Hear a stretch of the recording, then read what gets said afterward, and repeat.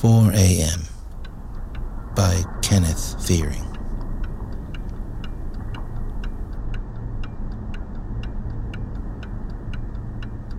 It is early evening still in Honolulu, and in London now it must be well past dawn.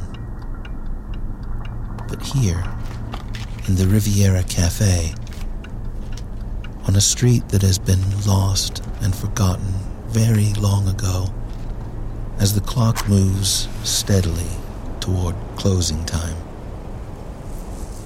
the spark of life is very low, if it burns at all.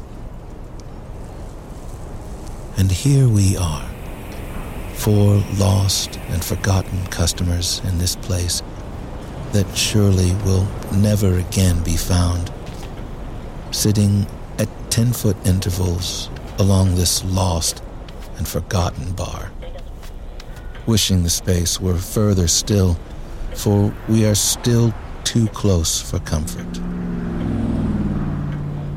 Knowing that the bartender and the Elk's Head and the portrait of FDR, all gazing at something of interest beyond us and behind us, but very far away, must somehow be aware of us too, as we stare at the cold interior of our lives, reflected in the mirror beneath and in back of them.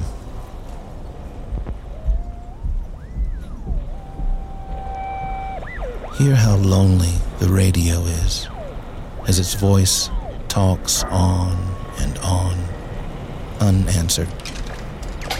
Notice how futile was the nickel dropped in the jukebox by a customer.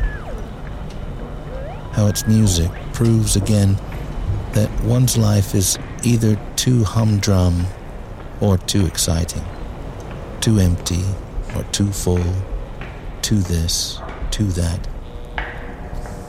Only the cat that has been sleeping in the window, now yawning and stretching and trotting to the kitchen to sleep again. Only this living toy knows what we feel, knows what we are, really knows what we only think we know. Soon, too soon, it will be closing time, and the door will be locked. Each of us will be alone, soon with something ravaging for a name. Our golden, glorious futures, perhaps. Lock the door now, and put out the lights, before some terrible stranger enters and gives to each of us an answer that is the final truth. They say the Matterhorn at dawn and the northern lights of the Arctic are things that should be seen. They say. In time, you will hear them say anything and everything. What would the Elk's Head or the remote bartender say if they could speak?